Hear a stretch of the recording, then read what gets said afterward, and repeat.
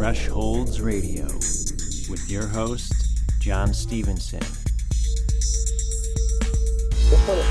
Reporting of UFO activity. And there in the darkness, on the ground, knocking on the walls, something crawling towards me.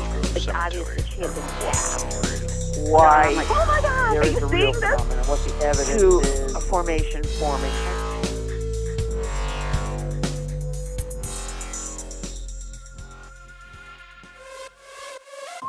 You're listening to Thresholds Radio. On tonight's show, we have Linda Godfrey, that and much more right after this quick commercial break. You're listening to Thresholds Radio. We'll be right back.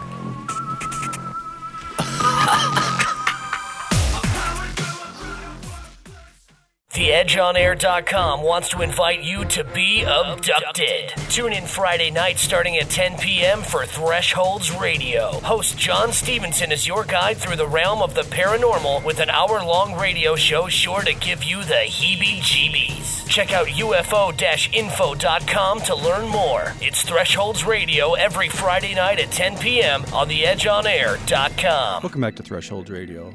Right now on the phone we have Linda Godfrey. Welcome to the show, Linda.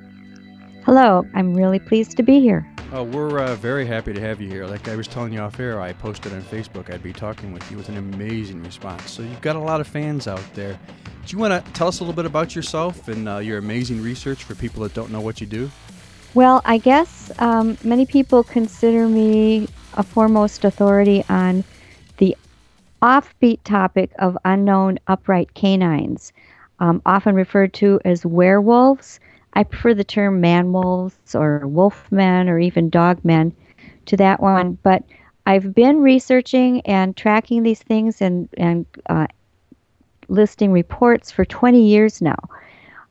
It all goes back to the early 1990s when I started as a newspaper reporter for a southeastern Wisconsin newspaper known as The Week. And, you know, sometimes it just seems like it's in the stars that these things are going to happen to you, because I had absolutely no ambition to become involved in the field of cryptozoology or to study things that looked like werewolves. I didn't even really believe that such a thing existed. But wouldn't you know, in my own hometown, it always starts in your own backyard. Exactly.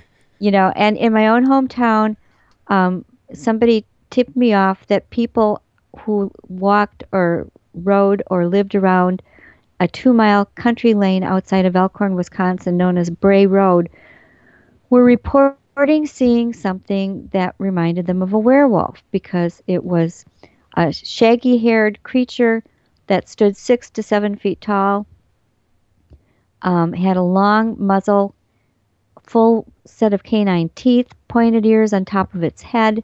Its eyes glowed yellow or yellow-green in the headlights, which is a typical canine eye shine. The thing was that it walked or ran on its hind legs, and it also was seen using its paws in ways that you wouldn't expect a canine to. For instance, holding up a piece of roadkill to its mouth rather than, you know, just bending over and chowing down like you'd expect a canine to do, or carrying chunks of roadkill in its forelimbs as it ran on its hind legs, things like that. So I laughed, you know, as I'm sure everybody did. It just sounded so outrageous. And in my own, Elkhorn's the county seat of Walworth County, but it's not a very big town. And, you know, so the rumor was spreading pretty quickly. Well, I found out that the people who were reporting this were calling the county animal control officer and saying, I saw this thing. I don't know what it was, but if there was such a thing as a werewolf, this is probably what it would look like. And that piqued my interest because, to my knowledge, people who were trying to pull a stunt or hoax something did not generally go and out themselves to the authorities, because, you know, you're essentially committing public fraud. You could be charged with, if you're jumping out on a road in a gorilla suit or something, you could be charged with endangering the public safety, you know. And as that poor schmo in Was that Montana? Montana Right. recently proved, you know, it's also can be very hazardous to your own health. And I thought, well, you know, these people really believe that they saw something. So I visited the animal control officer, and not only could he not explain what they were seeing, in any way that made any sense to me. He had a manila file folder marked werewolf. Now, when you have an animal control officer with a file folder, an official file folder marked werewolf, that's news anywhere. Oh, exactly. My gosh, I didn't think they'd ever admit that. Well, I saw it. It disappeared later. It's sort of interesting. It showed up on one of the earlier TV shows that were done, and I got all excited and called the sheriff's department and asked if that was the actual file folder, and he said, no, we just faked it for them. So that shows you, don't believe everything you see on those TV shows. Yeah. But anyway, at the time, he did have it. I saw it. And he handed over the names and phone numbers of the people who had been calling in. And when I began going out to start interviewing them, surprisingly, I did not think they were crazy or making anything up. They seemed legitimately concerned, sincere, often still frightened, and they ran the gamut, of age, gender, occupation, everything from blue collar to white collar to farmers, elderly factory workers on their way home, young single mothers, junior high kids. I mean, and there wasn't any group that was in collusion with one another, It was just really puzzling to me. And so I remember talking to the editor about it, and my opinion was that even if it was all illusion, the fact that we had somewhere between, 7, 8, 9, 10 different reports that had occurred within a certain time frame right around this area, and that seemed significant. But I remember saying, even if it's just some big wild dog or something, people have a right to know that there's a dangerous animal in the area. And even if it's just legends and stories that, people are exaggerating, well, then we're seeing folklore in the making. And folklore, I think, even if it's erroneous, if it's stories that people are telling one another, that's sort of the basis for our future literature and many other things. So I felt that it was important to at least get the stories down too, because then you have this body of stories that's actually being told around local campfires, and that is how folklore gets born. So we went ahead and ran the story, and within 2 weeks it went national. Inside Edition came out. I was being interviewed by newspapers and radio stations and TV stations from one coast to another. And the thing that happened, the most surprising thing that happened out of that, was that people started locating me at the newspaper and sharing their own reports, not just Wisconsin, but all over the country and the world. I mean, I received reports from as far away as France and the Virgin Islands, people saying, this is no joke. I saw this thing so many years ago, or my uncle saw this, or, we know here that it does exist, that kind of thing. Exactly. And it's like I told you I saw something when I was younger. We were talking off air. Right. You get that kind of thing when people know you're into it. Yes. They just get on. They're honest with you, and they tell you things that they normally wouldn't discuss. Exactly. And that's how a lot of the reports still, 20 years later, I'm still getting reports.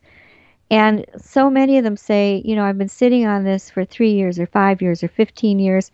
And just, I had told one person and they told me I was crazy, so I just shut up. But as long as I know you're collecting reports, I'll share. It's just good to talk to somebody who knows I'm not crazy. And oftentimes they've found one of my books, or maybe a relative or somebody has heard of my websites and pointed them to me, that kind of thing.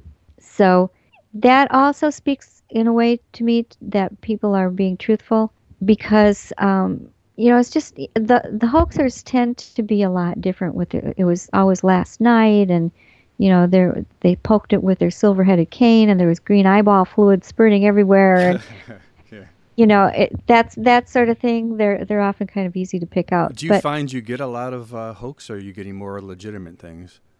I'd say some percentage in the high 90s are sincere, legitimate people, but there's a certain small percentage, that will, I don't know if they're trying to provoke me or just seeing if they can slip something through, or what. And I'm sure that a couple have. I don't claim to be infallible. I try and vet things as best I can. I did work 10 years for that newspaper interviewing 2 to 3 people a week about various other topics. I think during those 10 years, I did the one big article on the Beast of Bray Road. That was my own term that I invented. And then a few follow-up stories. But the rest of the time, it was just about all the things you would normally see in a county newspaper.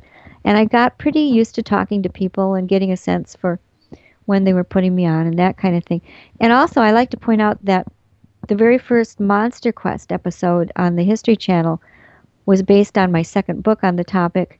The first one was The Beast of Bray Road, Tailing Wisconsin's Werewolf. The second one was called Hunting the American Werewolf. And that first episode of Monster Quest was called American Werewolf. And what they asked me to do was to round up a bunch of witnesses that were within easy travel distance. They didn't want to pay people to, fly across country or anything. And then they brought in just a top shelf polygraph expert from Minneapolis. And he was tough. He scared. I sat in on all of them, and I mean, he really knew his beans about what he was doing. And we had 7 or 8 witnesses. We had more witnesses than we could fit on the final show. All of them passed with flying colors, with no evidence of deception. That's great. That's what you want to hear. Right. And some of them, the producers were a little dubious over a couple of them. And to their surprise, they also passed with no problem. The other thing that I found interesting was that I initially was a little leery of asking these witnesses, because I felt like I was sort of accusing them of lying or something if they would take polygraph tests. None of them took offense. They all said, well, sure, I know what I saw, and I'm not afraid to take any test you've got. They weren't insulted or intimidated at all. So you're finding everything to be pretty well credible here. You're not, because some of these fields, my gosh, most of what you hear actually ends up to be a hoax, but you're finding the exact opposite. Well, of reports that I've gotten, most of them are. Certainly there are some that are off the wall. And like I said, I'm sure 1 or 2 have slipped through, and a couple I've realized later and kind of obliquely pointed it out in a later book, But you just really have to be surprised at how many people, sincere people, have had these encounters. And that tells me there's something to them. I don't pretend to be a scientist or to understand what it is. I'm not a supreme occultist, although I have studied various areas of parapsychology, to understand it. But there can't be this many people that I'm still receiving reports 20 years later, usually averaging 1 a week or so. That's a lot of reports, lot. What about, when you think werewolf, somebody in my age group, we think, those monsters that rip everybody apart and howl at the moon. Do you get reports where people have physically been attacked or hurt or, things like that, or just encounters where they see something? Well, there are a fair number of reports where the creature chases their car. I've had a couple where the cars were scratched, and I saw scratch marks, but you can't prove, really what made them. But I do get. I've had many reports where they at least chase the car, or where people are encountering them out in the open. The creature chases them. They feel that it would attack them, that it's angry at them, that it would like to eat them, but it never does. It gets them to a point where they're sure it's about to pounce on them, and then it just runs off into the brush. Time after time after time, in unrelated incident after unrelated incident, in areas far separated from one another. This is the very, very consistent modus operandi that the creature employs. And in 20 years, I've only had, this doesn't count. I mean, I see things, on other people's websites once in a while, that are reported by others. But I'm talking about the reports that have come to me over 20 years. And out of all of those, I've only had one person that was really physically harmed. And it was sort of a superficial cut, but it was a man in Canada, and he was hiking alone in the Quebec wilderness on a trail, unarmed, and he came face to face with an upright canine. Looked exactly like a wolf, except walking on his hind legs. And he was so panicked, he kind of dodged at the same time the creature tried to lunge past him. And in retrospect, he said he didn't feel that it was trying to attack him, or it could have just, disemboweled him with one swipe. And these things do have elongated paws, is probably the main thing that distinguishes them besides their bipedalism. But as it lunged past him, it grazed his side and his hip with one of its incisor fangs and left this kind of long, jagged tear in his skin, and he had to go get stitches. And he said he told them at the hospital that it was a bear because he didn't think they would believe, that it was an upright wolf. Right. He did send me a picture of it, and it's consistent with the kind of scar that would be made by such an incident. But there's no way to prove it. You can't prove this is a real scar and this was made by this creature.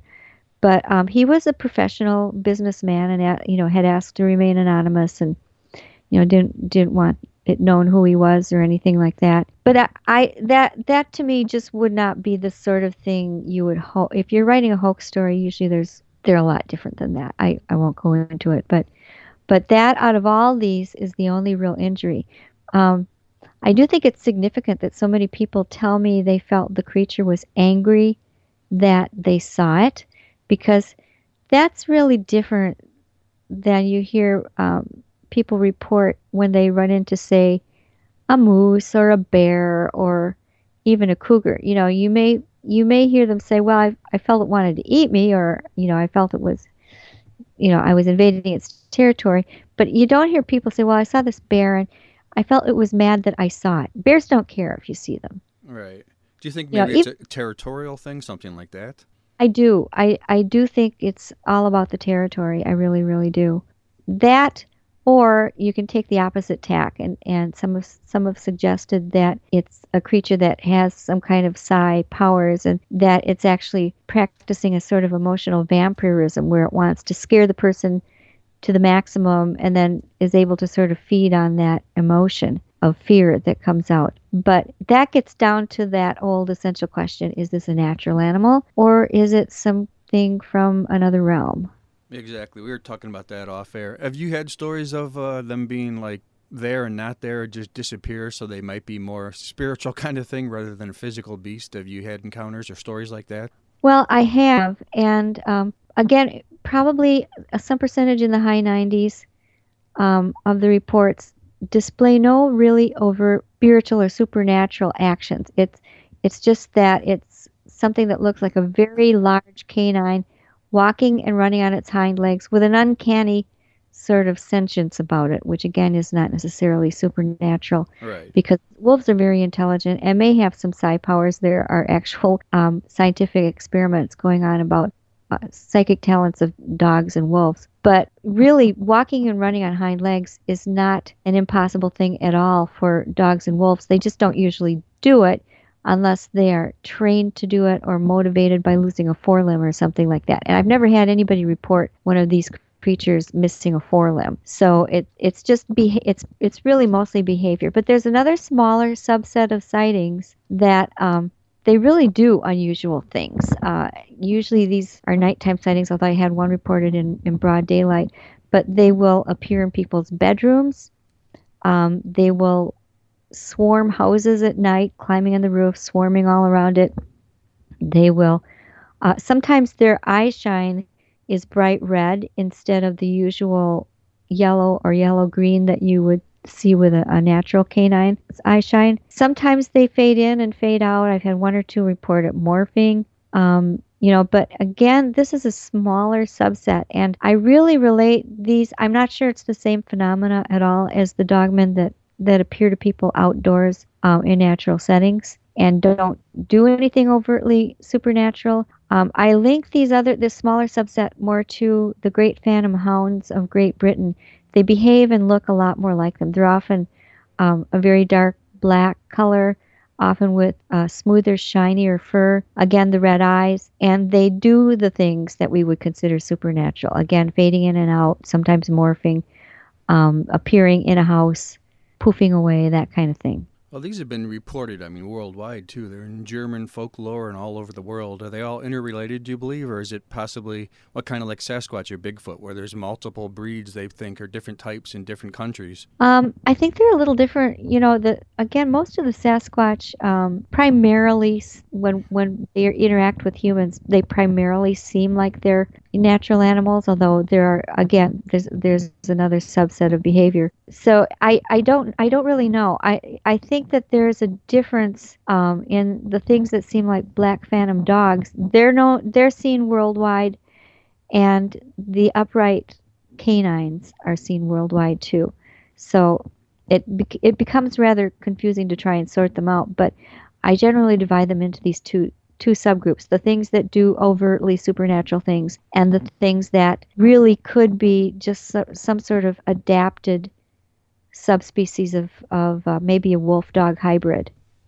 And I say wolf-dog hybrid because oftentimes they have shaggy, darker fur, which you will see in natural wolf packs, but some of the latest scientific DNA findings have told us that when you see wolves with the darker fur, it means there has been some interbreeding with dogs. Oh, that's interesting. I wasn't aware of that. Yeah, and so, for that reason, maybe dog man is just as accurate as man wolf or wolf man or anything else. Yeah, it's just something, like I said, there's various terms for it, but they're all the same thing, some sort of animal that looks like a person that stands up and acts like a person. Right, but does not have human features. Right. These things, they don't have Bigfoot faces. They have long, often pointed muzzles, very pronounced muzzles, tall, pointy ears, and it's prominent enough that many people compare it to Anubis, the Egyptian jackal-headed god of the underworld, because, the ears are that prominent. And this is an interesting point. They also walk digitigrade or on their toe pads, like dogs do, However, their feet and paws seem a little bit elongated. When you find a footprint of theirs, it just looks like a giant wolf print, usually 6 to 6.5 inches wide. In fact, I just found some, and we have a cast of some from an area site that I've made in the last year, where I was able to track it through a cornfield, following a deer, and you could see where it scuffled with the deer, and the deer got away. So they don't always bring down their. You can see the deer got away and went off to woods, and this thing kind of limped off somewhere else. But they were bipedal prints. So I've sort of forgotten my point. That's okay. Speaking of the tracks, I was actually going to ask you that too. Are you finding tracks? Physical evidence to support this? Yeah, and it really is the main physical evidence, because these tracks are bigger than really the biggest timber wolf should be, and we do have an occasional wolf passing through southeastern Wisconsin, but we don't really have wolf packs, living here that I know of. Just the occasion. We have occasional cougars. We have an occasional bear. Most of the time, they're just sort of passing through or out, young males out finding new territory. But they're very different than Bigfoot. That was actually the point that I was building up to making. They look, like I said, they look like canine tracks. They've got paws, whereas everybody knows what a Bigfoot track looks like. Big, broad tracks, right? Human-like, with the straight across toes and that flexing center of the foot. And we find those too. And there's one particular area we've been monitoring for the last year, a couple of other investigators and I, that has to remain private, or we won't have permission to go there anymore. But that's where we found a mile's worth of 14-inch Bigfoot prints, and in a different field across the road, that's where I found the 6.5-inch dog or wolf prints. That and those weren't the first ones we found. Those we had found them in another similar location, and I think part of that is they go after the same prey. They both want deer and small game animals, but Bigfoot, does not have ears on top of the head. It may have a somewhat protruding nose at times, although most of the time people describe its face as flat. You don't see the neck, and it's much bigger. Usually the dog men are reported as 5 to 7 feet tall, 150 to at most. The biggest estimate I've ever heard was maybe 250 pounds for a really big one, whereas Bigfoot is usually 7 to, at least out here, maybe 9 or 10 feet tall. There are bigger ones, out in the West Coast. But they're very different looking. Their legs bend forward at the knee like ours do. They walk flat-footed like we do. They have very long arms. They have definite shoulders. They're obviously a primate structure, very, very close to human, whereas the dogmen or wolfmen are pure canine in their anatomy. And I know there are people out there who would like the dogman to be what they call a snout-nosed Bigfoot. And there have been all kinds of crazy rumors and people saying, oh, it's going to be proved that they're a subset of Bigfoot and that kind of thing. And to me, that means that every observer, all these hundreds of observers that have reported, and when people get a good look at this creature, they're really sure that it is a canine and not any other kind of a creature, that somehow all these observers are wrong. And they should have been describing a Bigfoot, or else that there is, to me, saying that this has to be a subspecies of Bigfoot would be like saying that a hyena has to be a subspecies of chimpanzee because you find them both, on the same continent, or a dingo has to be a subspecies of a kangaroo because you're trying to find kangaroos or chimpanzees and you don't want anything else to interfere with that. I can't imagine any other reason that people would be in such denial. But they really are anatomically very distinct from one another. Yeah, well, I've never even considered the man-wolf or wolf-man or whatever in Bigfoot to be anywhere near each other, even though they're both unexplained creatures, but that's as close as it gets as far as I was concerned. Well, if you go by witness report, and I'm going strictly by witness reports and data, because that's really the best evidence we have for both of them. Although Bigfoot, I think, has a really good, forgive the pun, track record.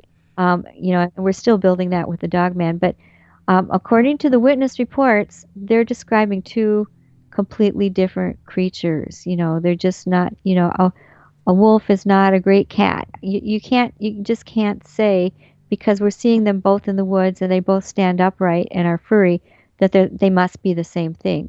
That's just wishful thinking in my book.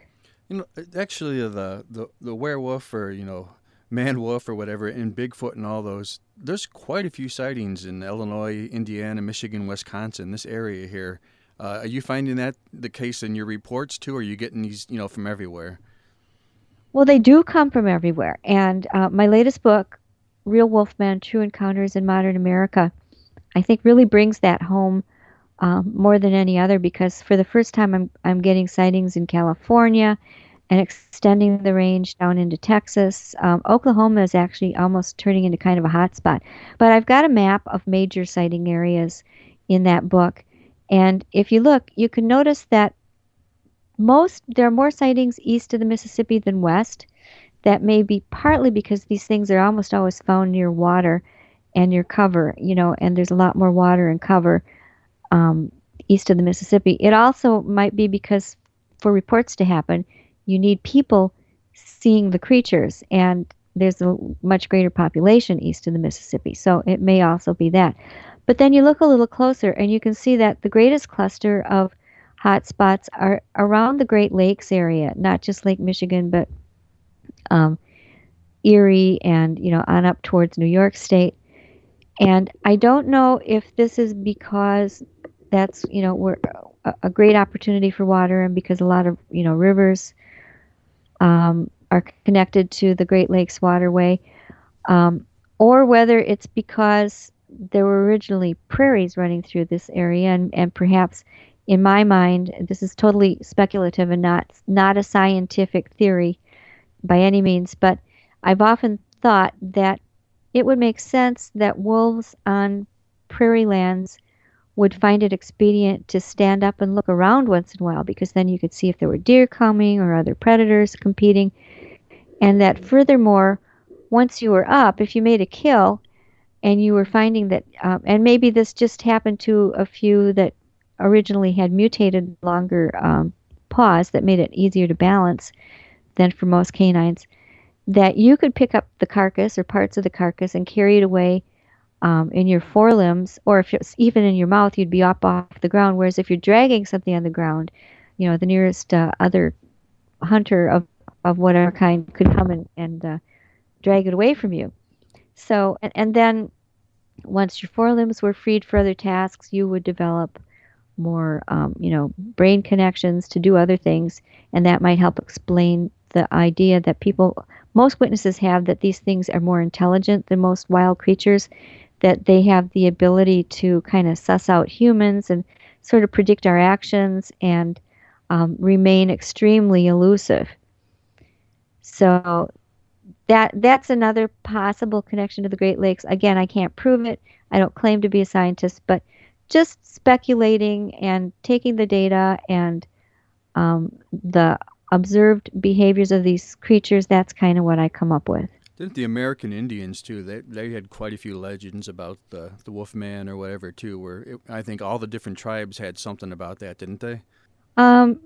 Everyone that I've talked to, and I've been looking for some really older Native American proof, of the legends. And right. Place out west, I'm thinking if it's Utah, called Atherton Canyon, that has been an archaeological site where there are lots of pictographs, and they've actually found some very old pictographs of a wolf hat society, which implies that there were people at least using the wolf as a totem animal, perhaps trying to sort of use ritual to synthesize its hunting skills into their own, or who knows, it might also have many of the shamans from these different First Nations have traditions of shape-shifting into other animals, and that they may have had this idea about the wolf that would have been, cunning, beautiful to see, great hunter. You can see all that kind of thing. But I have pictures of that pictograph in my new book, and I have made it a point to talk to tribal elders, and sometimes I've been lucky enough to find one who's an elder and an anthropologist. And what I hear from many of them, not all because they're not uniform, across the United States, but I've heard more than once that the Dogmen and the Bigfoot, they believe, are both spirit animals, that when they are here on this earth, they conform to all our laws, most of them anyway, and are fully physical and corporeal. They need to eat protein in order to stay energized and do what they need to do. But they know how to find the portal back to the spirit world, which perhaps in modern terms we might call another dimension. It's very, very parallel to that idea of multiple dimensions and creatures being able to travel between dimensions. So, and that actually makes a lot of sense and explains how both types of creatures remain so elusive, and why you don't find bodies of Bigfoot. I think if you found a body of the Dogman, you'd just think you had a big dead wolf, and people may have found these. Well, that's true, because you'd never know it walked upright if you didn't really pay attention. Right. I mean, unless it died standing, in a perfectly upright stretch, and even then you just think, well, it contorted, in death throes or something. Even if you saw it looking like it was standing up and just fell straight back over in a dead faint, you still really couldn't prove that it was bipedal.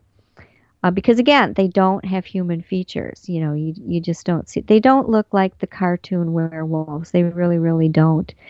And that is a giveaway. I've had a couple of people that I think were hoaxing that showed me their sketch, because I do ask people to draw a witness sketch. And usually this is unprompted. They just send me the drawing, and it's something I can see they've copied from a comic book.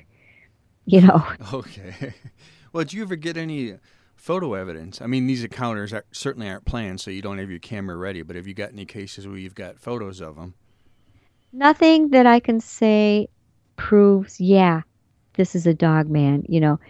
I think it would almost have to be a video of a little bit of some duration with really good reference points behind it, and seeing the creature from several vantage points. I do think it would be harder to fake. It's really hard to put a human in a dog suit and have it look like a canine, really, rather than a human in a dog suit, because their forelimbs are so much spindlier on the ends, and they walk on their toe pads, and you just can't duplicate that look of walking on the toe pads. That that they have, and just the muzzle, the way all that's formed. Right. Just it's very, very different from a human. But I just have people to send me pictures, and there are intriguing shots and things that look dog-like, and maybe if I'd seen the creature, took that shot, I'd know for sure to myself that I had a picture of it, but it wouldn't necessarily prove it to anyone else. It's true. Plus, you never know when people send you photos and stuff, too. You have no idea if it was staged, set up, or any of the back history on it, unless you actually were there and did it yourself. And most of the ones, to be honest, most of the ones that people send me look more like pareidolia to me, which is the condition of the human mind that wants to see an animate subject in light and shadow. And we're just hardwired to look for animal faces and human faces in light and shadow. And, I'm really good at that. I don't know if it's because I'm trained as an artist or what, but I've got those kind of sprayed bumpy ceilings in my house, and I can lie in bed, and any given morning I can open my eyes and see a different face or creature, in the bumpy ceiling. Exactly. I know a lot of that, too, because I'm in the paranormal research, and people are constantly sending me photos of ghosts and creatures and this and that. And, my gosh, most of the time, you can explain it, but the human mind is geared to see faces, and it does some things. And some people are quite convinced, as I'm sure you know. If you tell them it's not, they get downright mad at you. Right. I actually have no way to prove, in most cases, that it isn't some kind of creature, but you can't prove it one way or the other. It just works both ways. That's why I think it's going to have to be a video at least several seconds long, showing it in several positions with good background that you can compare its size and that sort of thing. And it would be nice if it also had backup correlating witness reports. So, and I just haven't seen anything like that. And I keep saying it's been 20 years. I've been waiting. Nobody wants to see the first real one more than I do, but I just can't lend my stamp. Well, and a lot of people feel that same way, and I understand it. And I think that's one reason why that hoax that came out of Michigan about the so-called Gable film. Oh yeah, that old one. It had such staying power, and so many people really wanted to believe. And the Gable film is an interesting study. I was one of the first persons the perpetrator notified. They notified me and several other investigators, hoping we would say, yes, this is the real dog man, because then, they would have something valuable and would have it validated by field researchers. And none of us did. Nobody said, yeah, I think you got the real thing here. And my comment was, and it was well made, and for those who haven't seen it, it was made with very old 70s filmmaking equipment, even the old scratchy film. It used 70s artifacts. It was very carefully put together to look like it was about 40 years old. And it supposedly was found in a film canister at an estate sale, and it had the name Gable on it, and that's why it was called the Gable film. And then it was supposedly handed off to Steve Cook, who was a DJ in Traverse City, and who happens to be the man who wrote the legend about the Michigan Dog Man, which he later found out many people then believed that this was, an actual, or they believed that it had happened to them, and started reporting actual dog man encounters. Right. He did not expect to happen. But the truth was that after some years, the sales were down for his CDs of the legend, which, to his credit, he was donating the proceeds, at least a part of them, to an animal shelter, so it wasn't personal. But somebody had made this, a man who lives in the Manistee National Forest of Michigan had made this, and he's an old film buff, had made this thing and was presented it to Steve Cook to use to revive the Dog Man legend. And when he made it, it was sort of made as a joke. He actually had a spoiler at the end where he stood up after charging the camera in a ghillie suit. That's what this thing actually was. Right. Waved at the camera with glasses on. And what happened was Steve Cook edited out that part and then put it out there with this fake provenance or history, and was trying to pass it off as a real thing, hoping to revive sales of the legend. And that's exactly what he told me several years later after it was finally all discovered. But this went on for a couple of years. It was really making the rounds online. And there was a second film that purported to show, I should back up. In the first film, what it showed was what looked like a very blurry, pointy-eared creature charging the camera on all fours, I might add, which, again, wouldn't point it to being a dog man. It could have been anything. Right. Then you see these close-up of what looks like huge canine teeth devouring the camera. That was the first film. Right. Yeah, I remember that one. That was kind of creepy, actually. Creepy. And my comment at the time was, it's interesting, probably worthy of study to find out what it is, but why would you call it a dog man? It doesn't stand up or do anything. I don't see where you'd call it a dog man. Well, then the second film came out a couple years later that was supposed to be sort of a continuation where it looked like the upper torso of a man with his insides hanging out was lying on the ground face down, and then what were supposed to be state troopers investigating the scene as if this was the person that had been holding the camera, and that he was and these were his remains. And it was in the investigation of this by the Monster Quest show that Mr. Cook confessed the whole thing, and the maker of the film confessed that they both, kind of colluded to make this hoax film. And the hoax was totally exposed. I went with them to Michigan and was able to interview the filmmaker. I've got my own photos of all of the equipment and everything, which I took just in case somehow it didn't make it onto TV. But I have them and have published some of them in my new book. And also was the interviewer for Steve Cook to make his confession. And do you know, there are still people who believe that those films were real. And actually, I was just going to say that. I go, that's still got a life of its own. People are still fighting tooth and nail that that's 100% legit. The Monster Quest season 4 finale episode shows plainly all of those. And, and I saw them with my own eyes. He's got vintage 70s snowmobiles. He's got a vintage 70s truck that was used.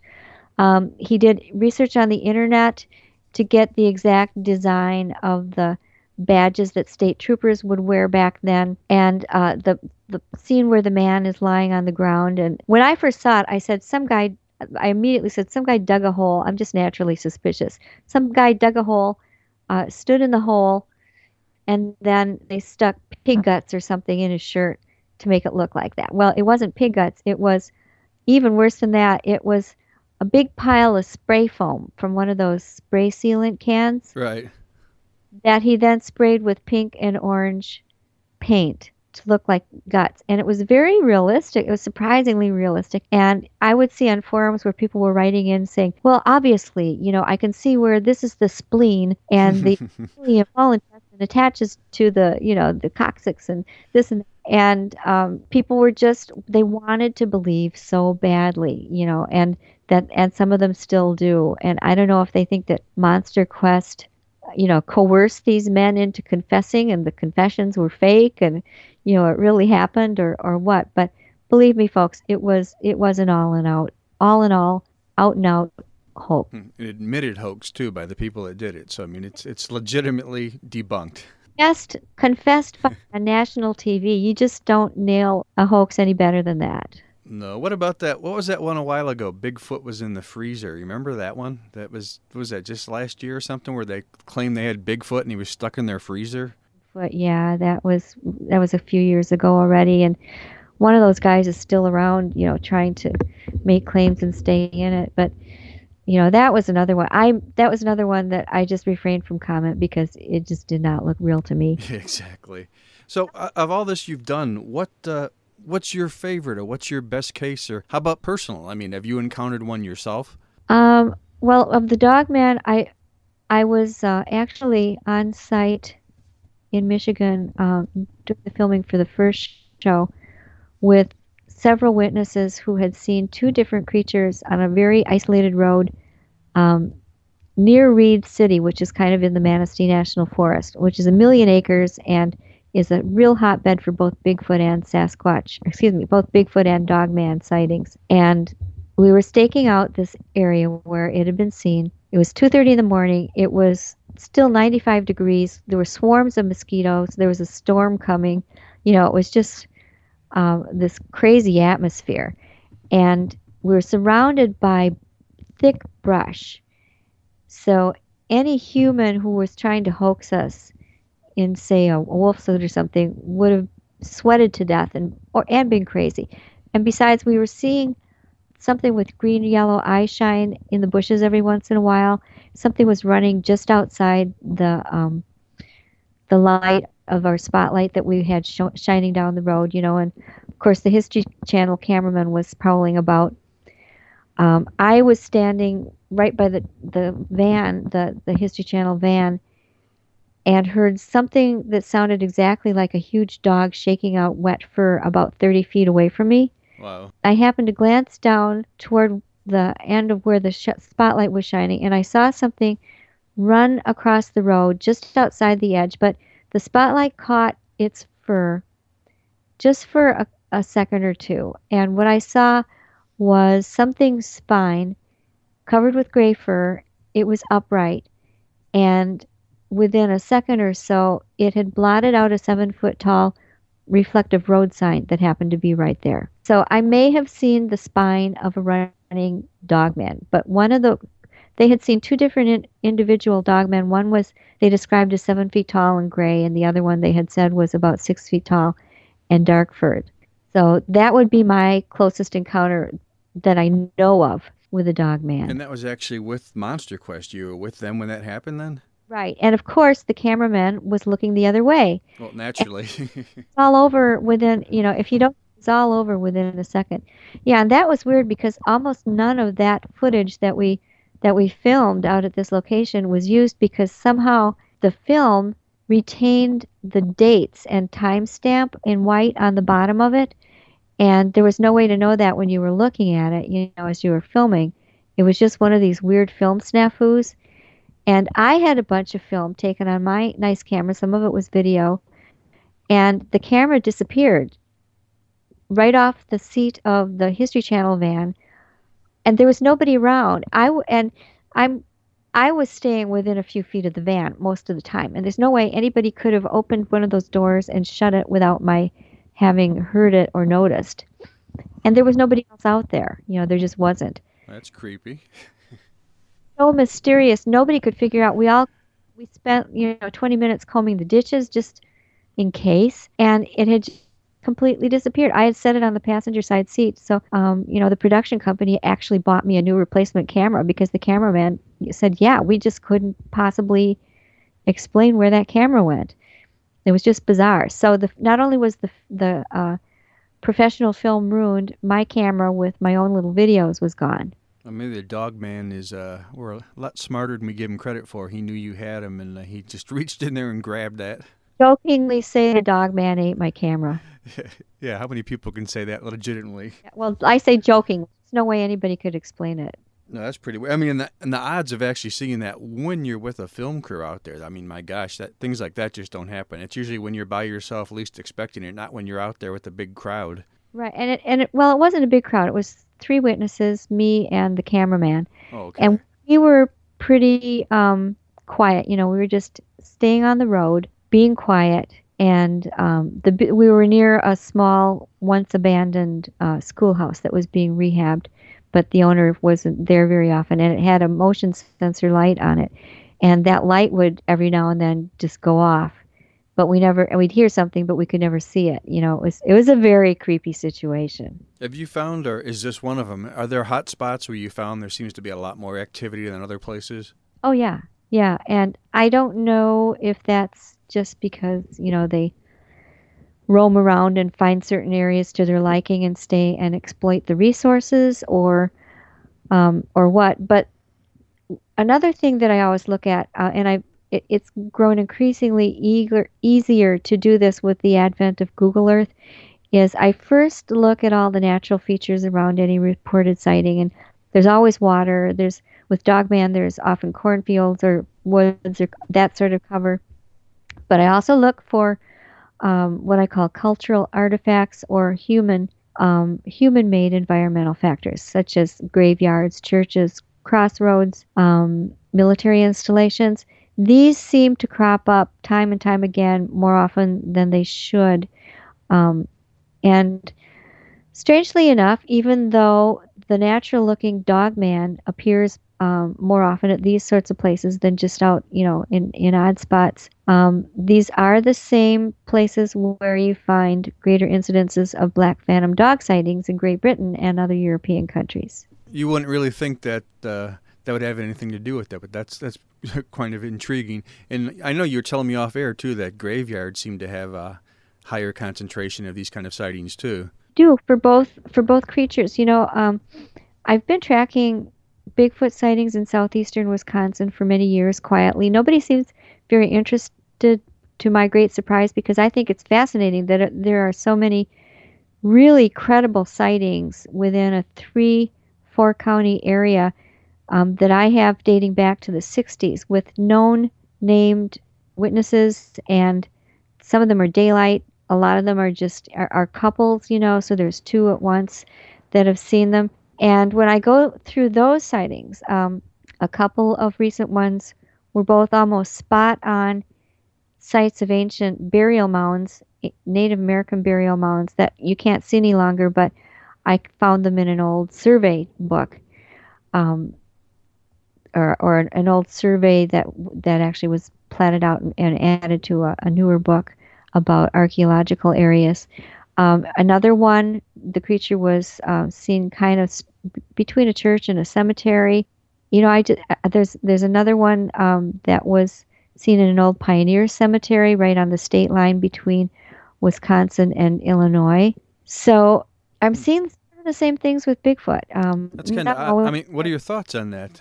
That's kind of unusual. You have any thoughts on why that happens? Well, you can, again, I always play my own devil's advocate, and I try and look at it from both sides. Right. One is that, who knows what kind, maybe these sites are located where they are because from way back people felt a certain geomagnetic disturbance or connection or a spiritual connection, and that some people think that the dogmen, for instance, are spirit guardians, either set up long ago by Native American shamans to guard these places, or that they're some sort of earth spirit manifestation that kind of comes forth of its own accord to guard these places. So, there's that aspect. Or you can look at it the other way and say, well, cemeteries are usually very deserted. So you can see where a creature might, and the headstones afford hiding places. So it might be a place they sneak through on the regular route. And water, either spirit creatures are believed to go to the other world through natural springs, according to Native American belief, or a carnivore needs a lot of water to digest protein. So you can see it that way. And then roadsides, well, naturally, it's easier to run along a road than, crash your way through a dense forest. And these animals aren't dumb. So I can always see a natural explanation and a supernatural explanation, which is very frustrating. I'd really like it to be one way or the other, and people would like me to decide one way or the other, but not knowing, I really feel that it's intellectually dishonest to say I know what it is, when in fact, how could I know what it is? Unless I have it. Exactly. That's one of the key things I say. Anyone that says they know exactly is kind of full of it, because none of us know exactly. You may know that you know inside of you, but if you don't have any way to prove it, it just doesn't do any good to say that. Have you ever, I'm guessing you did, but have you ever set up like infrared cameras, in locations are hot spots and just let them run for weeks at a time? Yeah. My husband bought me a trail cam for Valentine's Day. How romantic, huh? It was a thing I wanted more than anything. And I've done this before with other groups that had their own, but, since I've had my own, I've been setting it around different places. And I haven't been too lucky. I get little things to tell me I've got it set up right and that sort of thing. I have some beautiful shots of a pit bull stealing the Bigfoot bait. Yeah. I had Bigfoot beating him to it. I would have gotten the Bigfoot, but I keep trying. It can take a long time to do that. Exactly. 'Cause I actually have some really good high-tech video equipment. I'd be more than willing to let you use for a while, help you set up, and you could run it out there for weeks, and it might help. Well, you'll have to make a trip up here, and I'll show you the secret places, and we can set that up. That would be great. We're getting near the hour point. I know you told me you're really pushed for time today. Do you want to? You have a website you want to give out, or talk about any of your books, or anything you'd like to get to in closing? Well, if anybody is wanting to get into this topic, I really think that my new book, Real Wolfmen, True Encounters in Modern America, is a good one to start with, because what the publisher asked me to do was revisit the beginning of the phenomena, what I considered the best incidents from my first 3 books. I think I failed to mention the one titled The Michigan Dog Man, Werewolves and Other Unknown Canines Across the USA. So I have the best of those, plus all the new ones that have come in. There's some just startling things like the one I call the Doberman Lynx that has shown up in several locations. A really remarkable incident that occurred to a middle-aged couple in Maine involving 5 upright canines in their yard at night, things like that. So it gives the overview, it gives the best of what I've received over 20 years, and then the very latest. So I really recommend that book. If you're interested in just Wisconsin, I have another book too called Monsters of Wisconsin from Stackpole Press that's widely available. And that runs the gamut. It has a lot on Wisconsin Bigfoot, many things that aren't published other places, a lot on the Dog Man, and then a lot of the really weird things, the man bat, other strange creatures that many people aren't aware of, even down to Little Green Man in Wisconsin. Well, there you go. The Little Green Men, you got to end with those. My website that has a list of my book things is lindagodfrey.com. It's a WordPress. You can read about my own Bigfoot encounter on my blog that I'm pretty sure was a Bigfoot encounter anyway, and see my About page for the book list and my calendar of events, which I need to update. And just check around there. And you can also look on the bios. You can find my email if you want to report something. And yeah, if you saw a dog man or a Bigfoot, please write. Okay, well, Linda, that's been fascinating, and really appreciate you taking the time out of your busy day to talk with us. It was a blast. All right, that was Linda Godfrey. We hope you enjoyed tonight's show. We'll be back next Friday from 10 to 11 on theedgeonair.com, or you can check us out every Sunday right here on ufo-info.com. See you next week.